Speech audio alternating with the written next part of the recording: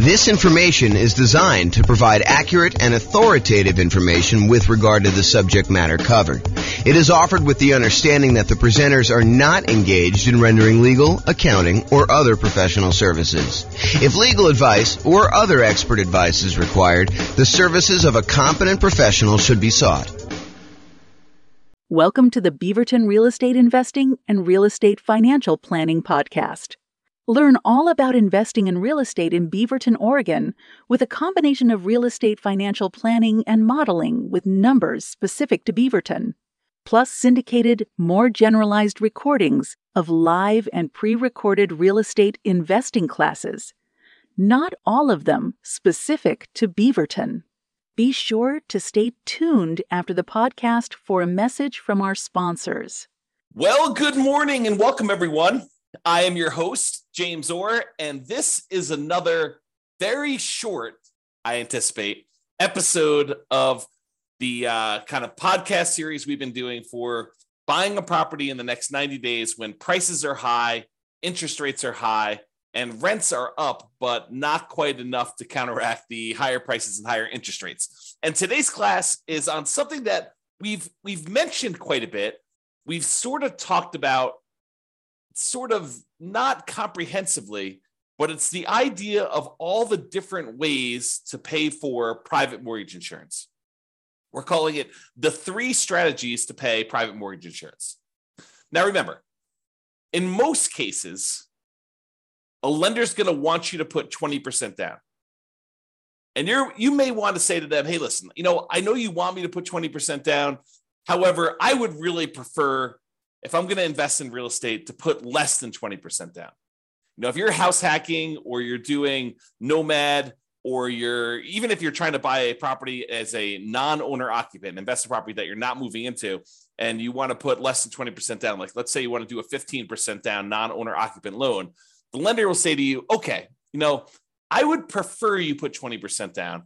However, if you insist on putting less than 20% down, I might be willing to make the loan for you under certain conditions. So if we're doing a non-owner occupant, they may go down to 15% down instead of 20% down.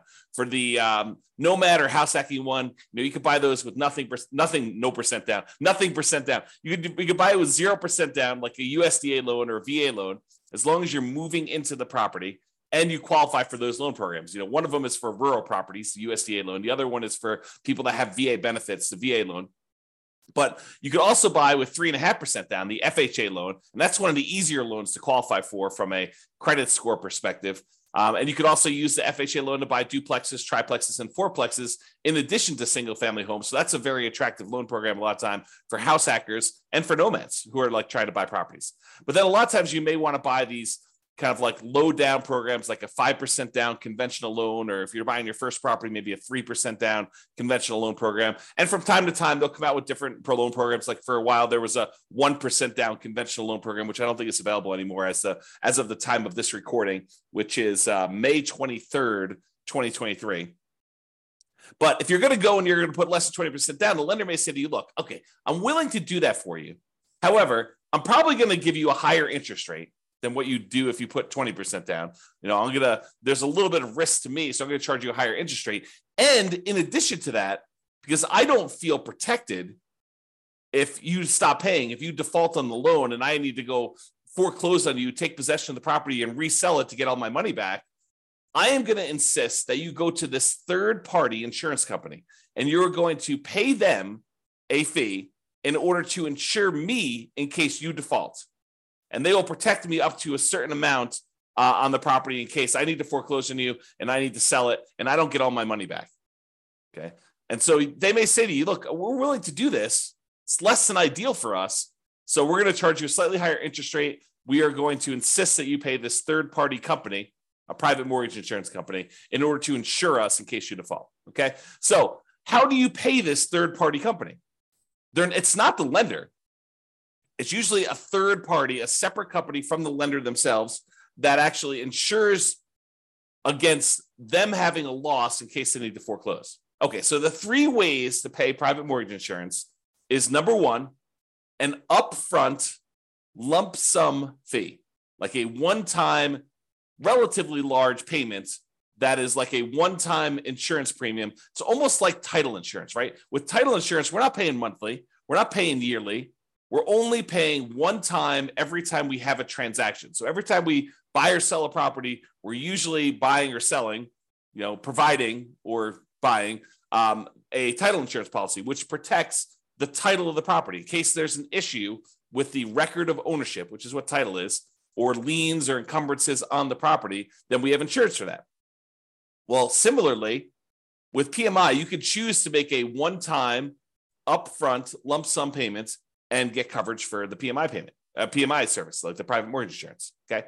Or number two, we could increase the interest rate from the lender and have the lender give us a credit, which is then used to pay for the private mortgage insurance, right? You understand when you go to get a loan, the lender will say to you, look, if you don't want to pay any fees, the rate is this, whatever it is, 7%, let's say. However, if you want to, you could pay us extra money. You almost think of it as like paying interest in advance, but you could pay us a lump sum of money. You could pay us, $5,000, and we will lower the interest rate from 7% to 6.875. So you could buy down your interest rate. Or the lender says, look, if you don't pay anything, if you don't want to pay any, points in order to change the rate is 7%. But if you want to, if you voluntarily take a higher interest rate, we will actually give you some money. We'll give you a credit that you can use to cover some of your closing costs. And so the lender says, look, if you voluntarily take 7.125, we will pay you $4,000. So it works in both directions. Now, you can't do this and say, okay, I'll take 17%, you give me $120,000. Doesn't work to that extreme. There's limits as to how high you can go in both directions. You can't buy it down to zero, okay?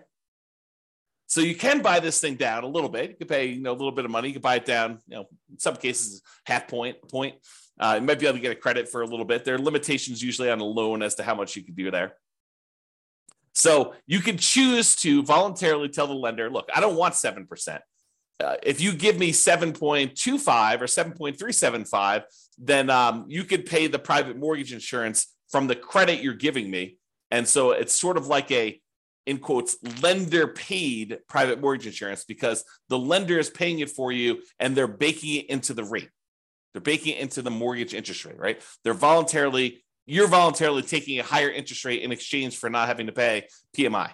Another way of thinking about it. Okay. Or the third way is you could pay a monthly private mortgage insurance premium to the private mortgage insurance company via your escrow, and that could cover you for your insurance. Now, and sometimes there are combinations of these. You may have an upfront premium and a monthly premium. For example, with FHA loans, there's an upfront mortgage insurance premium and a monthly mortgage insurance premium.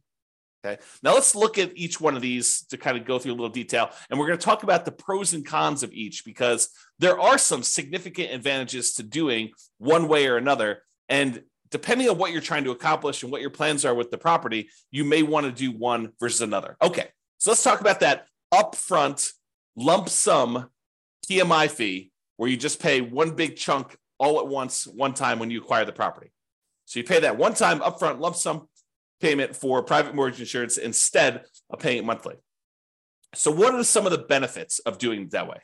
Well, number one is you don't have to worry about the loan to value of the property and when private mortgage insurance drops off. So with the other payments, the other types of private mortgage insurance options, like the monthly one, in some cases, FHA being an exception, where FHA, depending on how much you put down, doesn't go away ever. But with conventional financing, when you decide to pay a monthly private mortgage insurance payment, after a certain point, when the property value gets to the point where your loan balance is less than 80% of the value of the property, when you get to an 80% loan to value, in other words, then you can request to have that private mortgage insurance removed and you no longer have to pay the monthly fee. Well, if you choose to do the upfront lump sum payment, you don't have to worry about all that. Well, is my property value high enough? Is my loan paid down enough? Am I really at 80% loan to value? you don't have to worry about any of that stuff. And in a lot of cases, when you go to do the monthly one and you think you're getting close to that 80% loan to value, sometimes they'll say, okay, you're relatively close. Why don't you pay for an appraisal?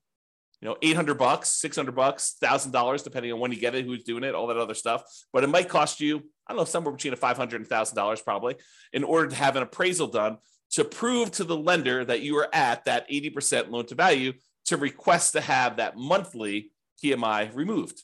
Well, if you do the upfront lump sum PMI payment, you don't have to worry about the appraisal. So you can almost subtract off whatever it is, $500 to $1,000 off the cost of the PMI payment, because you'd probably have to pay that in order to have it removed if you're thinking about doing it aggressively. Now, if you just wait until, based on your original purchase price and the loan paying down to 80% loan to value, they probably will not require an appraisal at that point, because it's conservatively likely that you're at 80% loan to value then, and you might not have to pay for an appraisal at all. Okay, but talk to your lender to get the details of your specific loan and your situation and what they're going to require. Okay. So you don't have to worry about that loan to value and when the PMI is going to drop off, because you just paid it all up front. So there's nothing for it to drop off. It basically is in existence already. You paid a one-time upfront lump sum payment. And you don't have to worry about anything monthly. Okay. Now, when you pay a, whatever it is, lump sum upfront payment for your PMI, you don't have that increased monthly expense. You don't have a monthly PMI payment. So your cash flow is improved. You've reduced the expenses that you have on buying the property. And so your cash flow looks better, because cash flow is really all the income on the property minus all the expenses. And if you have a monthly PMI expense, then you no longer have that if you decide to pay an upfront lump sum PMI payment instead of the monthly.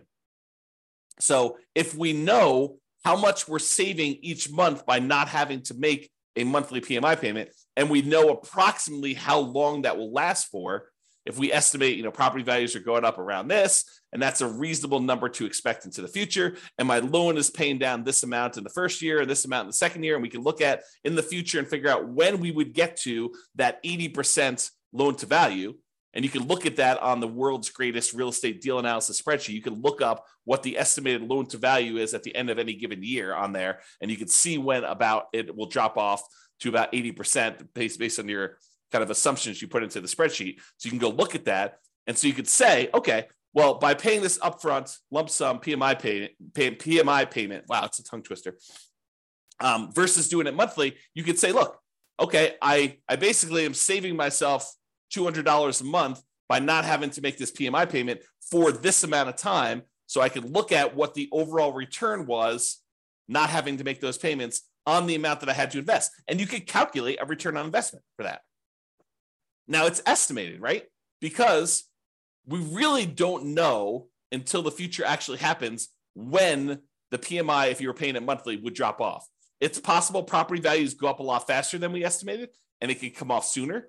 It's possible that property values do not go up, that they go down, and that we have that PMI on there longer than we expected. So we're really doing an estimated calculation as to whether or not we should do this upfront lump sum payment and what the return is going to be on that by how long we might possibly have the monthly one. Okay. And it might be, when you're thinking about this, you calculate your return on investment for doing the upfront lump sum one, and based on not having to make those monthly payments, it might be better from a return on investment or cash flow perspective by taking the same money and instead using it for additional down payments and or buying down your interest rate. So when you look at these calculations, you say, okay, look, I've got an extra $10,000 sitting on the sideline, right? I've got all the down payment I need to do the deal. I've got my negative cash flow set aside. I got my reserves set aside. I'm all ready to go. However, I've got this extra 10K. What should I do with the 10K?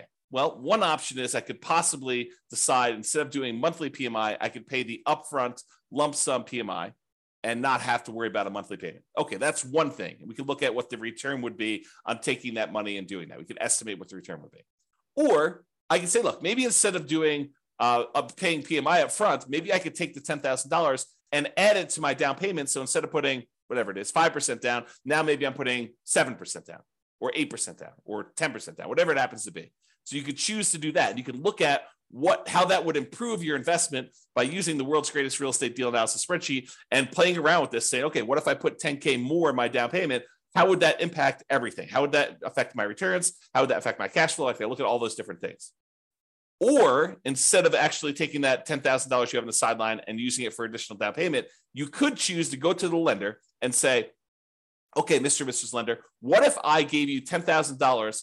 How much could I buy my interest rate down for? And they could tell you, well, for $10,000, that's about whatever it happens to be, 3.2 points. And so you could buy it down for, down to this if you decided to do that. And they may say, it's 0.875% percentage points better. So if you had a 7% loan, maybe it's down to 6.125 now. You're like, oh, that's pretty good. That would improve my cash flow by this, and that would be better for me. And you could plug that into the world's greatest real estate deal analysis spreadsheet, and you could calculate which one of those three options is best for you. Paying the upfront lump sum PMI payment, paying additional down payment, or buying down the interest rate and seeing which one of those three options gives you the best overall deal. And it might matter what you plan on doing with the property. And that's sort of the subtext of this, right? If you're planning on holding the property for 30 years and eventually paying off that loan completely, and you don't plan to refinance ever, then maybe buying down your interest rate is one of the better options because that savings lasts for the entire 30-year period. And you can look at that. Or maybe doing the extra down payment makes that sense.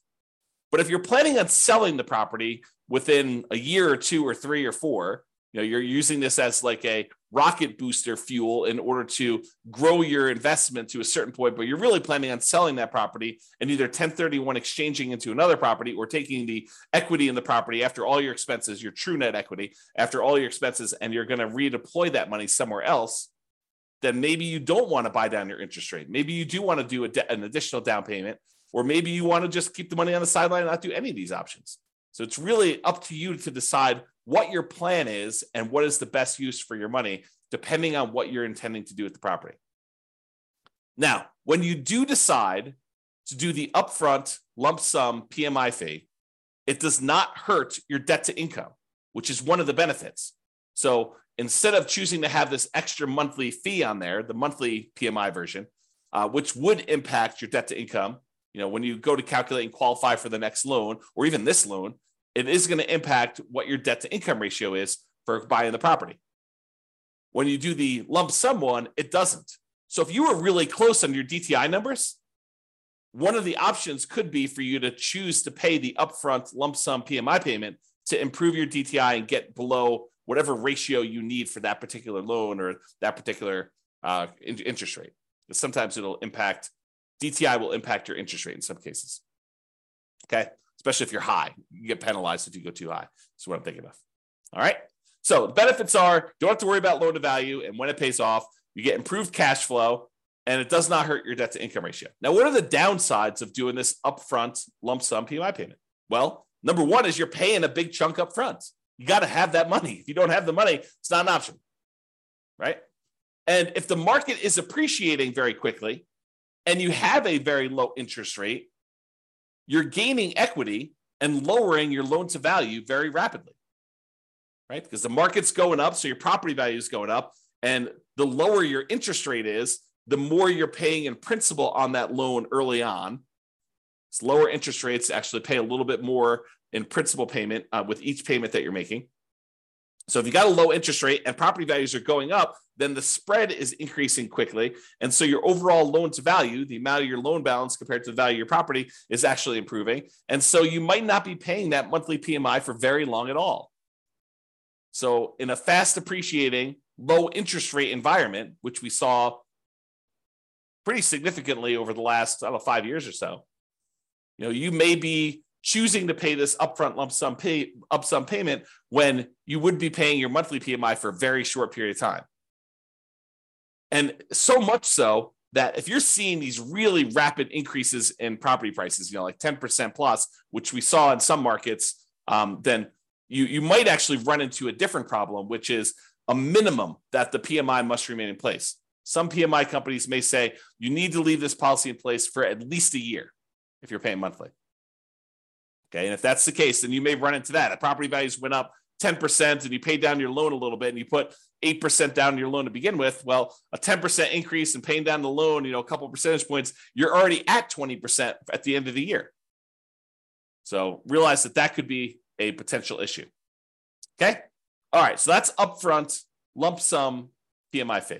What about the lender paid, where you choose to have the lender, you choose to voluntarily take a higher interest rate and the lender gives you a credit, which they then use to pay for your PMI? Well, you could pay money to reduce your interest rate. You could also use it the other way, where you get a credit for voluntarily taking a higher rate.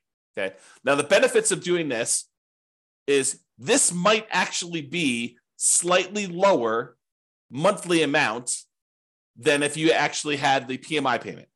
When you get both payments, they may say, look, your total payment, principal, interest, taxes, PMI, everything rolled into one is $2,000 a month if you decide to pay the PMI. However, if you decide to increase your interest rate, maybe your payment is $1,975. So it's $25 a month cheaper, as just an example, if you decide to take the higher interest rate.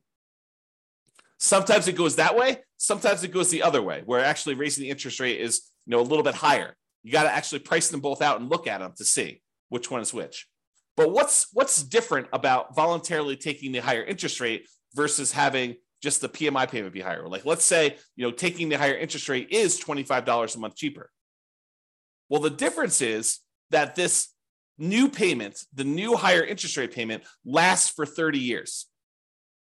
However, the PMI payment only lasts for whatever it is, 3, 4, 5, 6, 7, 8 years before you actually get to 80% loan to value. And that PMI would then drop off with conventional financing. So even though it's $25 cheaper, once the PMI drops off after 3, 4, 5 years, once you get 80% loan to value, then actually it may reverse, and that may then become more expensive than if you had it the other way.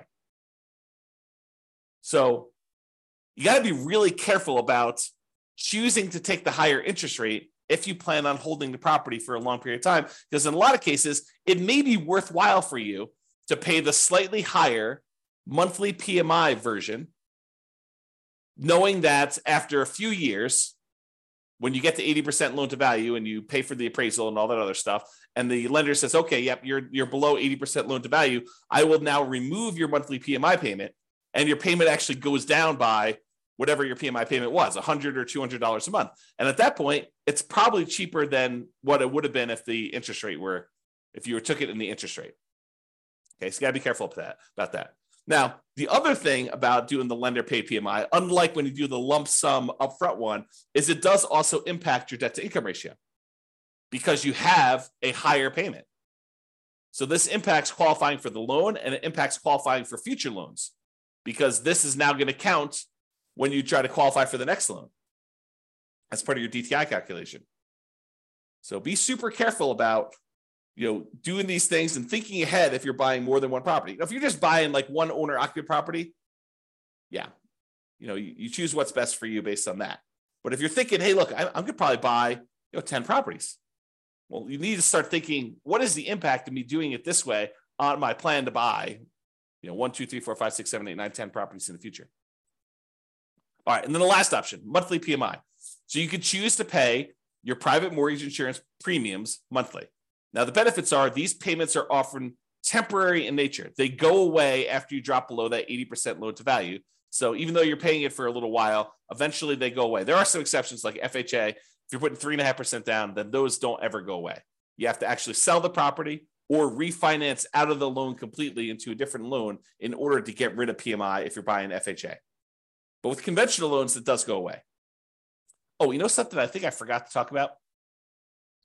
So another benefit of paying the higher interest rate one, if you're voluntarily taking the higher interest rate, is there may be some tax benefits to doing this because the interest on loans is tax deductible. However, listen very carefully to this. The overwhelming majority of taxpayers are choosing to take the standard deduction, and so this will not come into play for you if you're doing this for owner-occupant properties. If you're using it for investment properties, then for rental properties, both interest and insurance are both expenses on the property. And so it doesn't matter whether you're doing it as a monthly payment, a PMI, or you're taking it as a higher interest rate. All right. So realize that, if you're an owner occupant, insurance is not tax deductible, as far as I know. I'm not an expert on taxes. Verify this with your CPA. But my understanding is if you're an owner occupant, the insurance is not tax deductible. However, mortgage interest is if you choose to itemize your deductions. However, most people are not choosing to itemize their deductions because the standard deduction is so high right now that most people are choosing just to take the standard deduction. So to make a decision based on that, I think is silly. You don't want to, what is the saying? The dog wagging the tail wagging the dog. You don't make decisions for tax savings, right? You make decisions and then you look at the tax kind of implications of that and you see if you could live with those. But it's not like you're optimizing. You're not choosing your investments based just on taxation. All right, so think that through. Okay. All right, so back to the monthly PMI one. So the benefits are these payments are often temporary in nature. They go away after you drop below 80% loan to value. The downsides of doing monthly PMI is these can hurt cash flow. Unlike when you do the lump sum upfront payment, when you do monthly, it actually impacts your cash flow. And it impacts cash flow early on, especially when it is harder than ever to generate cash flow, right? Cash flow tends to improve the longer you hold the property. The longer you own a property, that payment, the principal and interest part of payment is fixed, even though taxes and insurance and other things are going up over time. Rents are also tending to go up over time. And so the longer you tend to own a property, the better the cash flow on the property tends to be. So it's usually hardest earliest on when you first buy a property. And so that's when you have this monthly PMI payment, which is when it's hardest to get cash flow. And that's when it hurts the most. So that's the trick. Another downside is it does also impact that debt to income ratio when you're qualifying for your loan and especially when you're qualifying for your next loans, at least until it drops off. So when we think about comparing monthly PMI to taking the higher interest rate, at least the monthly PMI option, except for FHA loans, is going to drop off after some point. And then that DTI will be improved and it won't impact you anymore. But if you do the higher interest rate, that lasts for 30 years or until you pay off the loan. So that's harder. All right. So in conclusion, lenders prefer you to put 20% down. If you insist on putting less than 20% down, they may opt to make you pay they may opt to make the loan, but might require you to purchase third-party insurance to protect them in case you default. This third-party insurance is called private mortgage insurance. It protects the lender against you defaulting. You pay for it to protect the lender because they would rather you put 20% down. You are insisting on putting less than 20% down. They're then, okay, you twisted my arm. I will make you the loan. However, you need to actually protect me in case you default. Now, when you get your loan, you can often choose which way you prefer to address putting less than 20% down and paying PMI. You could do this upfront lump sum payments. You could choose to voluntarily take a higher interest rate to get a credit to have the lender pay for PMI, or you could choose to pay the PMI payments monthly. And each has its own pros and cons, which we've discussed. And really, it depends on what you plan on doing with the property as to which you should do. And a good lender, and to a lesser degree, less likely, a good real estate agent should be able to talk to you about pros and cons and how this might work for you. Okay? And which choice you should make based on your plan. All right, so that's all I got for you. Hopefully you enjoyed this class. Now you've got a full understanding of the three different options for paying PMI and how this all works. Have a great day, everybody. Bye-bye for now. With home prices up, mortgage interest rates up, and rents up, but not quite enough to counteract the higher prices and interest rates, cash flow on rental properties in Beaverton is harder than ever. Book a call with the Real Estate Financial Planner to apply our proprietary 88 strategies to improve cash flow on your rentals. See the show notes for a link to schedule your call and improve your cash flow today. If you're a real estate agent, lender, or professional in Beaverton that wants to help our real estate investor listeners, consider reaching out to learn about collaboration opportunities with this podcast. We'd love to add more value to our listeners by having you assist our investors buy, sell, and finance their real estate investments, See the show notes to schedule a call to discuss collaboration opportunities.